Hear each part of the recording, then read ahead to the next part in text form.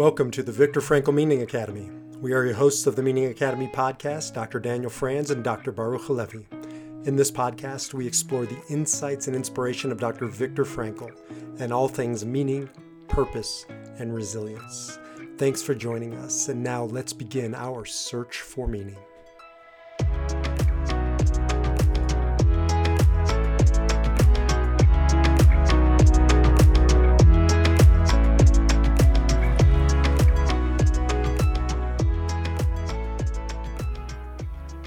So welcome back to the Meaning Academy podcast. Of course, we're your hosts, Dr. Daniel Franz, Dr. Dan, and me, Baruch Halevi, also known as B. Welcome, Dan. Good to see you. It's good to see you too again, buddy. It's the audience should know we are this Meaning Academy thing is getting really serious because we are pretty much living together on screen much of the time, and even having for those of you out there, the meaning seekers who got to have lunch with us. My God, it was just last week, wasn't it? It's hard to believe. You're talking about when you were out in Colorado and visit you, and it was a weird thing for our listeners. Our listeners have experienced this too in a Zoom culture. You get to know somebody, you're connected, and then you realize, like, I've never actually seen them in the flesh. I've never met them. It was a weird thing because, you and I have been having this conversation for 2-3 years. I don't know, quite some time. Mm-hmm. November of 21 is what I found. And to see you in the flesh, I don't know, it was just good. It was validating. It was connecting. And it just made me realize we are heading in the right direction, my brother. Absolutely. It was a beautiful day. I do have to share that fan of the podcast and close personal friend of mine, the Running Man, really made a mess out of our, I think you and I envisioned and share with the audience, like, some great, song playing in the background as we slowly ran. Chariots of Fire. I had it all. Chariots of Fire. That's what you had. Yes. And it was queued up in somebody's music at that national park. And, the Running Man just sneaks up behind you and pretty much screams out, "Yep, I just needed to find another bald head in the crowd." And there you were. I satisfied that requirement. So yeah. And the funny thing is, again, one more testament to the work we're doing. As a again, close personal friend of mine, but also audience member who really appreciates and respects what we're doing. Some of our discussions about where the Meaning Academy is going brought even the stoic Running Man to tears. Mm. And that was, as we say, one more indication of just, hey, what we're doing is resonating so much, so deeply. Let me just share an idea. It's not even half baked. It's not even ingredients yet, but we'll get there. But I saw the Running Man tear up, and I've had a few other people tear up. A Meaning Academy, Viktor Frankl Meaning Academy trip, right? Going to Vienna, the birthplace and the origins of Dr. Viktor Frankl, then going through the camps, the concentration camps, and experiencing his work, exploring it, studying it there, having conversations, then taking that, going to Israel, the Jewish homeland, and, what the Holocaust hinged around, and taking these messages of desperation to inspiration. These are the types of things, we were exploring, brainstorming, talking about. But when those types of things can bring grown men to tears, you're in heart space, and that this is just good. Yeah, just the idea of it bringing somebody to tears. What an amazing impact it can have on somebody's life to truly, right? To more than just read these ideas or listen to them, but to truly touch them. I know personally, as we were saying, my experience coming out to visit you last week, absolutely life-changing, groundbreaking. The idea that we live in this Zoom culture and think we can communicate, and we do communicate well through it, is great, but it's nothing like actually being with somebody, being in their space, just being with them, or being in a location. So I think first, we continue to build this amazing tribe. I know our Meaning Mastermind yesterday had a huge turnout. We had a great conversation, and eventually we'll continue to put together the courses that people want to learn about. Yeah. And I know we have ideas. I will look for any excuse to come back out to Colorado. But what a great opportunity, what a great idea to invite more listeners to come and hang out with us for a retreat or an exchange of ideas. Well, just so our listeners know, that's our model for the Meaning Academy, is to have a hybrid where we can do daily, weekly stuff together online, and we will have periodic retreats, many places, not the least of which is Colorado, where I'm based, and the Meaning Academy is technically housed. And so we'll have this hybrid of back and forth because it's the world we live in. It's the best of both worlds. So stay tuned for more. Also, for those listening, the Meaning Mastermind really is the place to start. We've set it up so that it's a no-brainer. All you do is you go to themeaningacademy.com or themeaningacademy.org. Either one will get you there. And you just scroll down, you'll see Meaning Mastermind. You click the button, you'll put in your name, you get a Zoom information. It's complimentary. It's every Thursday, 12 o'clock Pacific, 3 o'clock Eastern. And we just get together and we have a amazing conversation, something meaning, purpose, and resilience. And I can see their tribe, the Meaning Tribe, growing around that. So we'd love for you to join us.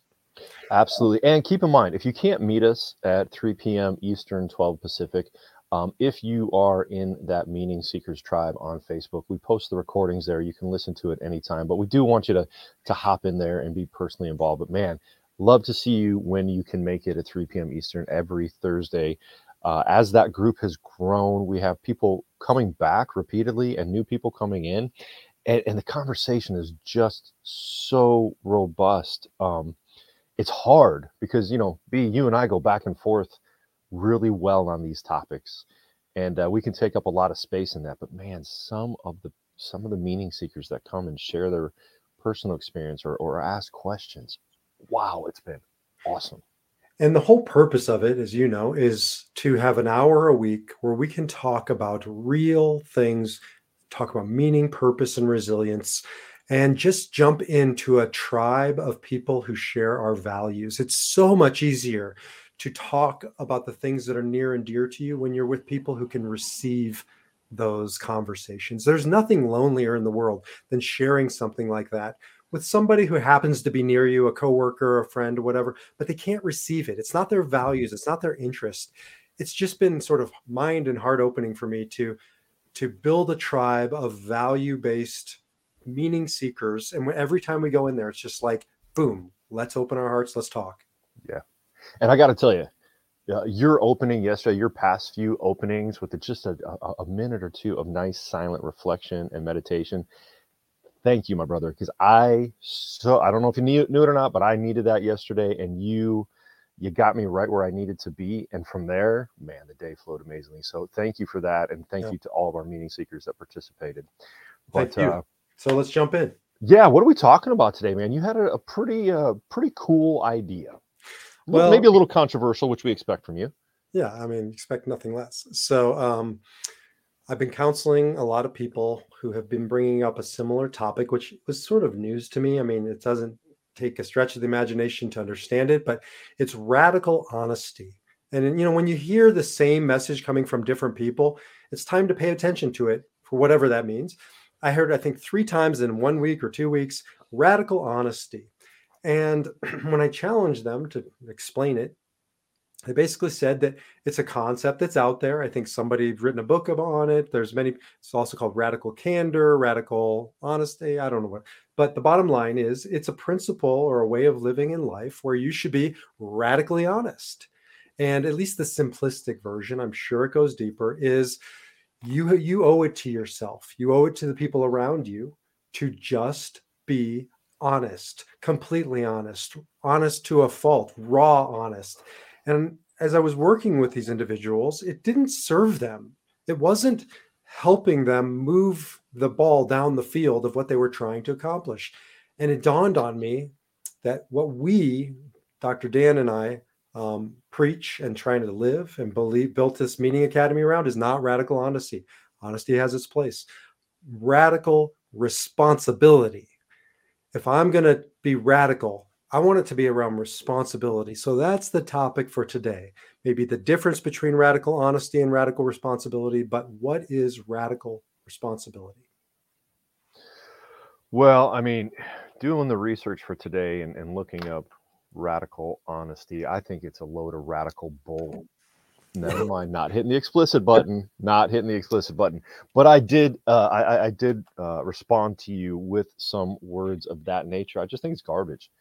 And interestingly, had two situations this week that reminded me of what garbage radical honesty can. I'm sorry, I don't mean to.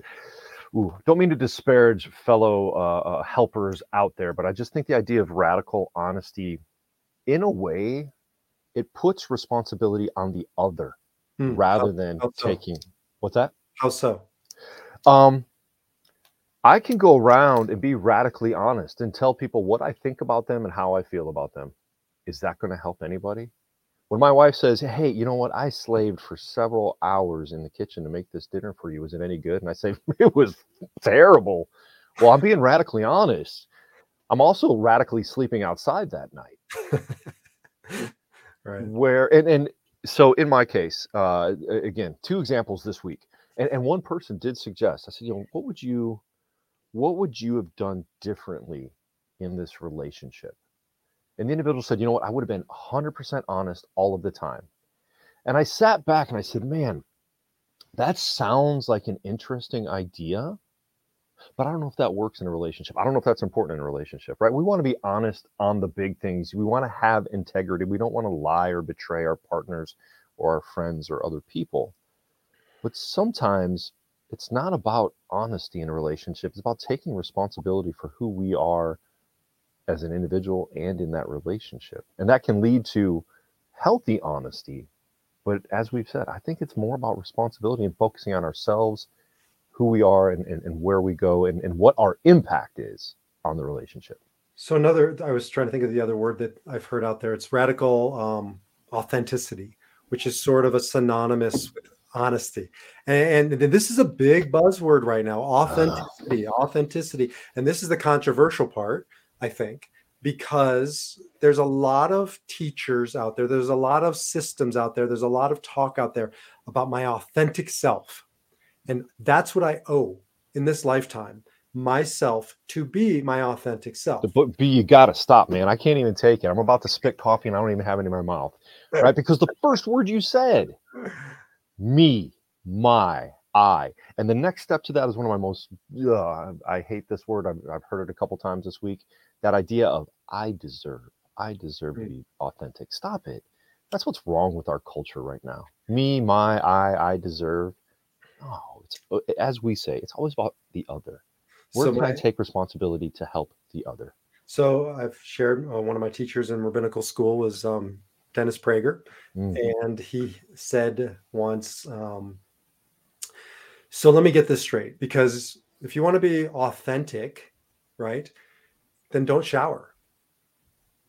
Your authentic smell. That, don't use deodorant, don't shower. Like, that's your authentic smell. And if you show up at my house with your authentic smell, not having gotten rid of it, you're not welcome here. And why is that any different than my authentic needs, my authentic desire, Ariella, is to, share my love with the world.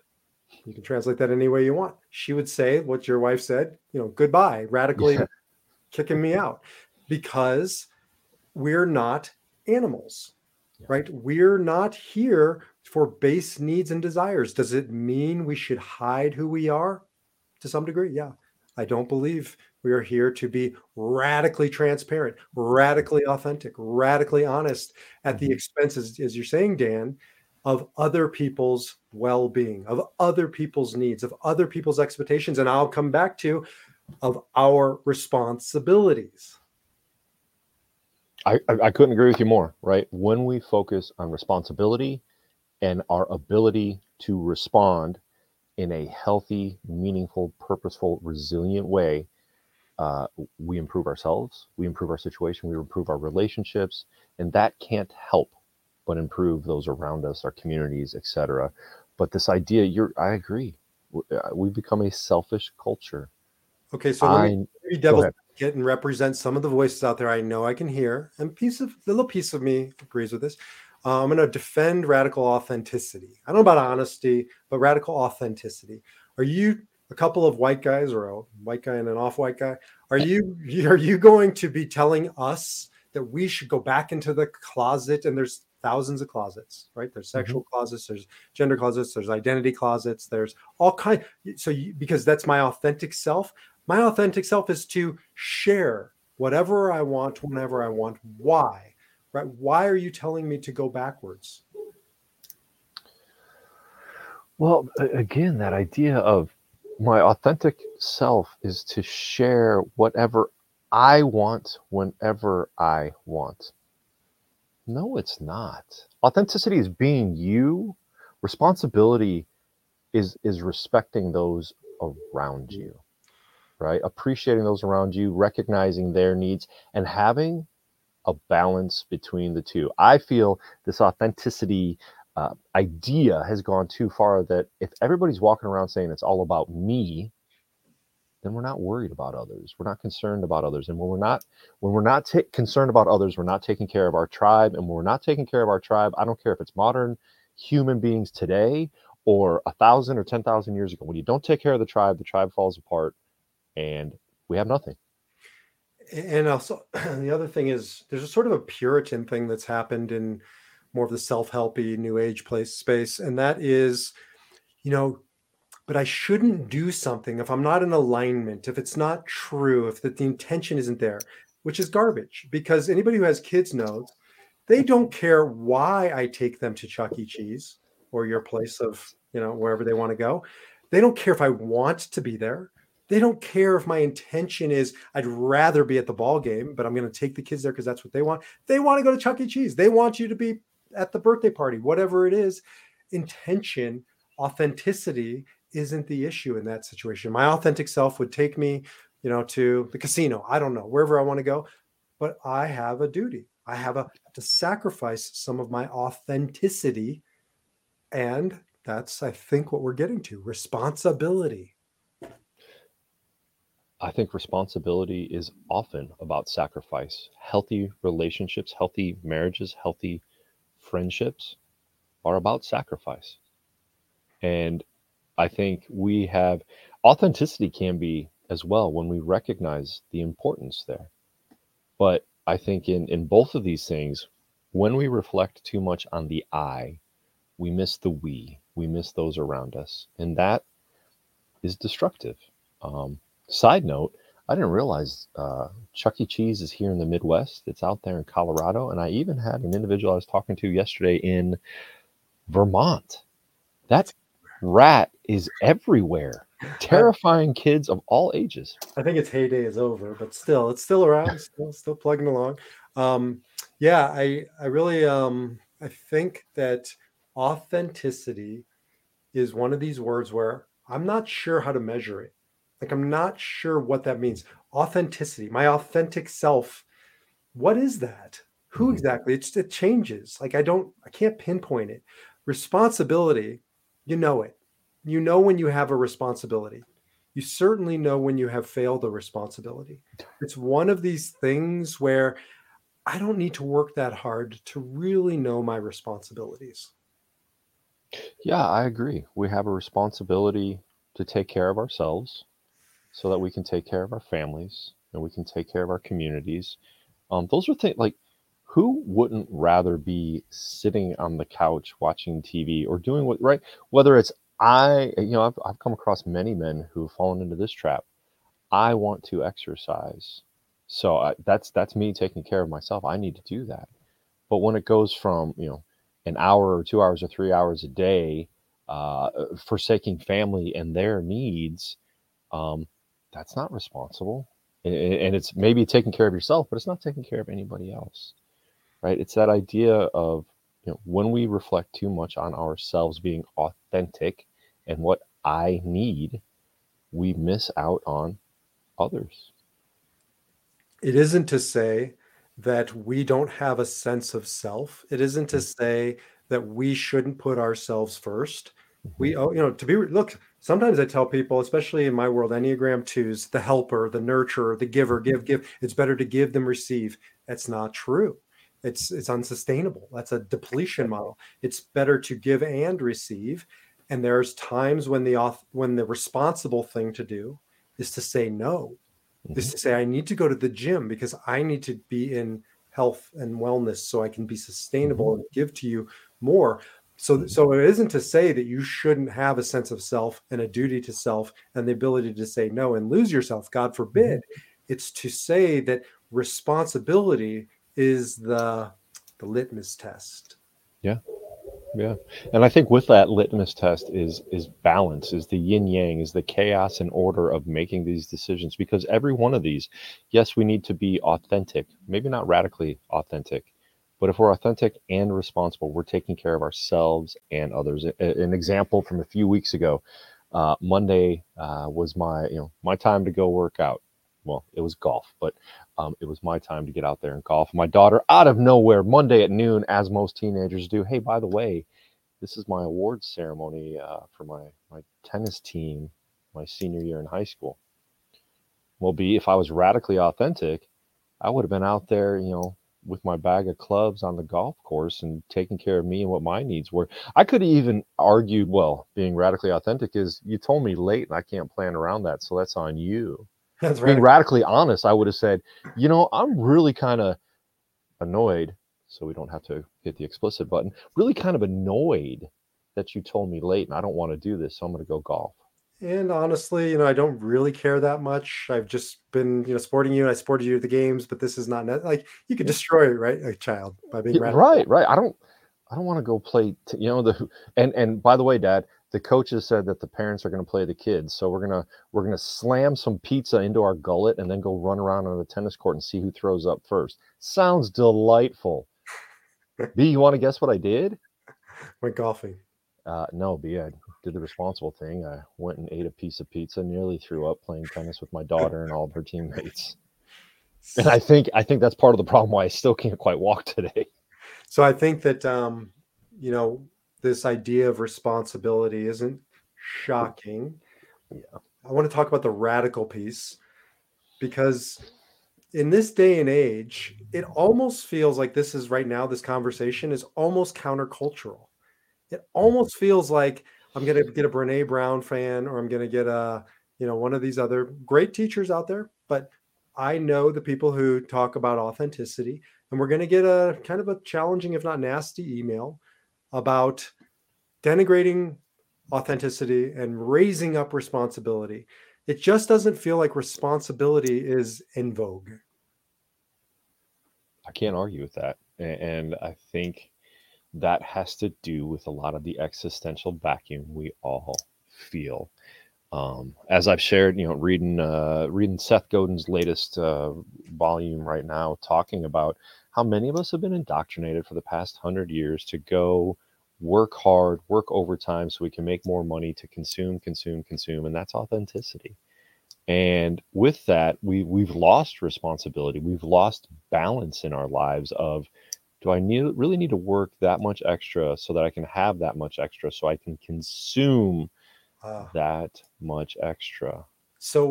Because I think when we say responsibility, there's a negative that it is only revolving around burdens, right? Work is responsibility. And because I can hear somebody saying, well, Dan, isn't it responsible to go work? I make all this money so I can support my husband and kids.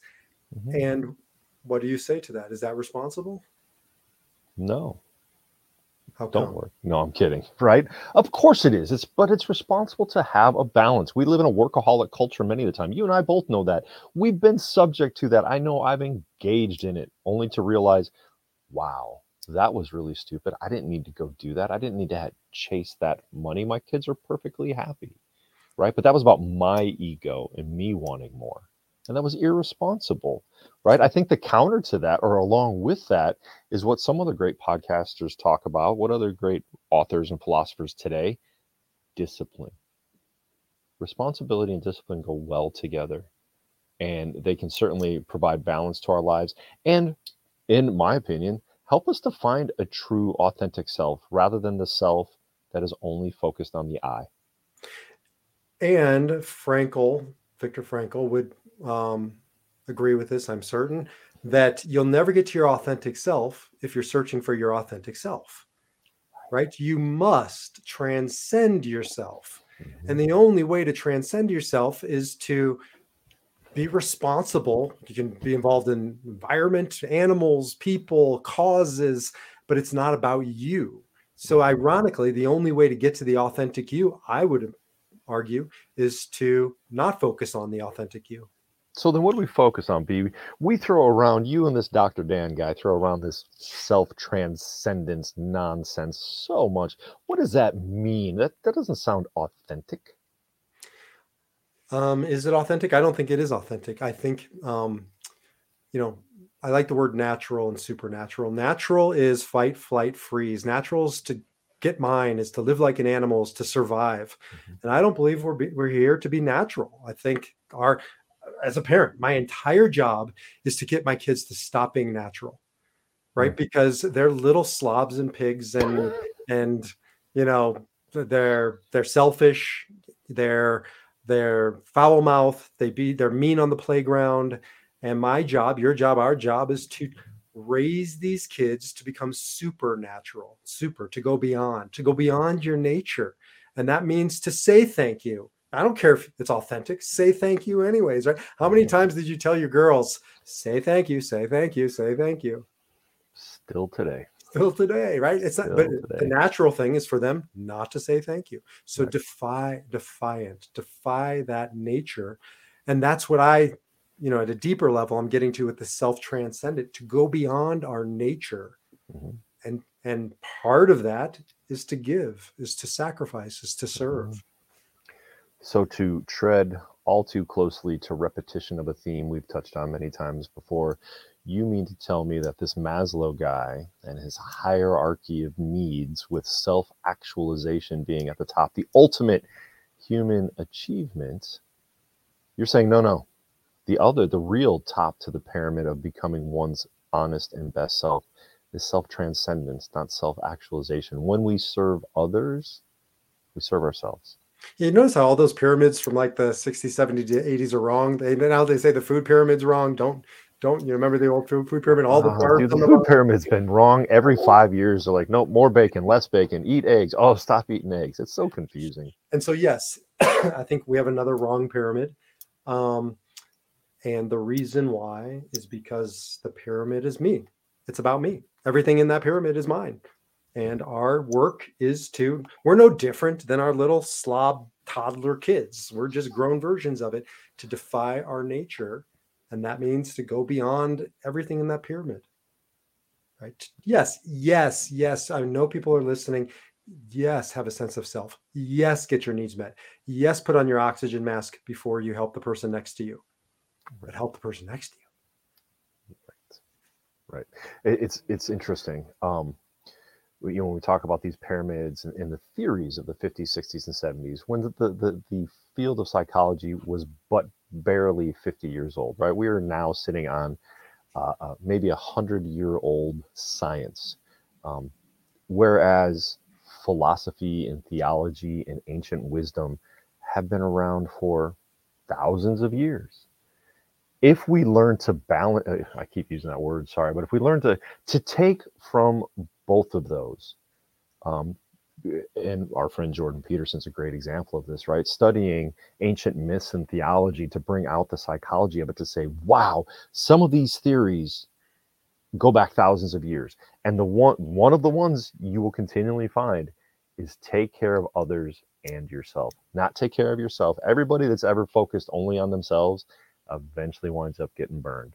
But when you take care of the tribe, when you take care of the community, when you take care of your family, you grow, you evolve, and the myths will tell you there are rewards at the end of that. One little thing for the running man, he likes my biblical trivia. And that is that there's no concept of personal covenant in the Bible. There's when the Israelites are presented with the covenant, it says Na'aseh v'nishma, which means we will enter this agreement. Right? We, first person plural. There's a we component to covenant. And whether it's two people under the wedding canopy getting married, whether it's a family, whether it's friendships, whether it's communities, right? We have a covenant, a bond, and that brings with it responsibility. If you get married, you're bringing more, not less responsibility into your life. If you want less responsibility, don't commit to another person. But there's something that we intuit as human beings that is a worthy burden. Mhm. I think it's Frankel who talks about, I lived in Israel and lots of arches, lots of ancient Greek arches that are falling apart. How do you make the arch stronger? You put more load on it, not less, because it needs compression. If it doesn't have enough pressure, it will start to crumble. So they strengthen it by putting a heavier load on it. And I feel like that's the magic ingredient of responsibility. That burden, it's counterintuitive, but that burden almost lightens us up, makes us freer. I would, first of all, yes, it was absolutely Dr. Frankel that talked about putting a greater burden on an arch as he talked about nuodynamics, or what we call existential dynamics, right? That tension between where we are and what we want to be. And again, not to bring up Peterson again, he talks about the idea of take on your damn burden, right? And many of his, and he says it just that way. We live in a world where we can choose our burden, but for Pete's sake, take that burden. It will make you better. It will make you stronger. It will make you more responsible, more self-actualized, more self-transcendent. When we choose our burden, what we are going to carry, we become better people, healthier people, stronger people. So here's a practical coaching counseling moment for anybody listening, because people, excuse me, have said we want some practical takeaways. Mhm. When I'm counseling people, especially men, midlife onwards, who are facing the kind of typical midlife crisis, which I believe is a midlife opportunity, their natural reaction is oftentimes unburden. Mhm. Unburdened from a job change, unburdened from a partner, unburdened from roles, responsibilities, duties. And my first point of guidance for them is always try, maybe you will have to leave the marriage. Maybe this needs to be dissolved, but don't dissolve it until you've put more onto the arch, more burden, more responsibility. If that doesn't bear out, sometimes the arch crumbles. It just does. Right. Well, and that's the idea of taking on more self-transcendence. When we try to serve others, especially in an intimate relationship, when we try to be more attentive, more present, more serving of our partners and spouses, it's kind of funny, things improve. Unless there are completely irreconcilable differences. But in all honesty, I would allow a professional to diagnose irreconcilable differences. I would say if you feel it's struggling, if you're in that midlife crisis in your marriage or in your work, to take on more responsibility, to behave more responsibly and see what happens. Because if and when it does come undone, you have no regret. As we said in wrestling, you left it all on the mat. Mm-hmm. Right? It isn't because of neglect. It's because it's not designed properly and it needs to be, exited. But Mm-hmm. you will live with no regret knowing that I call it the 99% rule. And you see this all the time. One partner gives 99%. The other says, well, they're not all in. So they give 98%, 97, 96. It's this war of attrition. The only way to defy it is to give 100%. And when it doesn't work out, you left it all on the mat. Right. And that is the nature of a healthy marriage and a healthy friendship and a healthy relationship. Sacrifice. When somebody else can't or won't provide their 100%, the other says, I got you. I'll take care of this. Holy cow, B, that's the conversation we just had this week. B, man, I'm sorry, I'm at capacity. I cannot put those PowerPoints together. Don't worry, man, I got you. And when that comes around and you don't have capacity and you can't help out, you're not giving 100%, hey, I got you. That's a healthy relationship. That's what our marriages should look like. That's what our partnership should look like. Sacrifice, self-transcendence, not radical honesty. Hey, B, you're being a slacker, man. Get yourself together, right? That would be radical honesty. That doesn't make for a healthy relationship. And also remember, Dan, take a shower.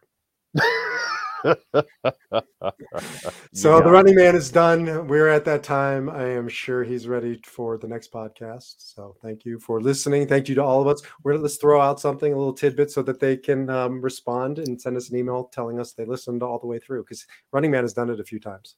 Yeah, he has. He has. He actually recommended when we asked for a movie recommendation, of course, as The Running Man. What did he recommend? What The did you Running Man. recommend? The Running Man, right? Yeah, I don't even know.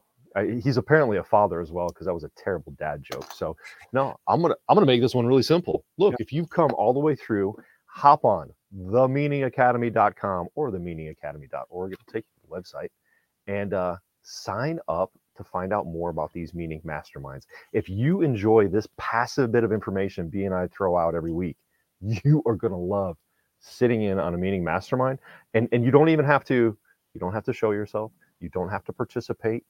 You can just turn your video and sound off and listen and see what happens. Or you can jump on in and ask questions and bat some of these ideas around with us.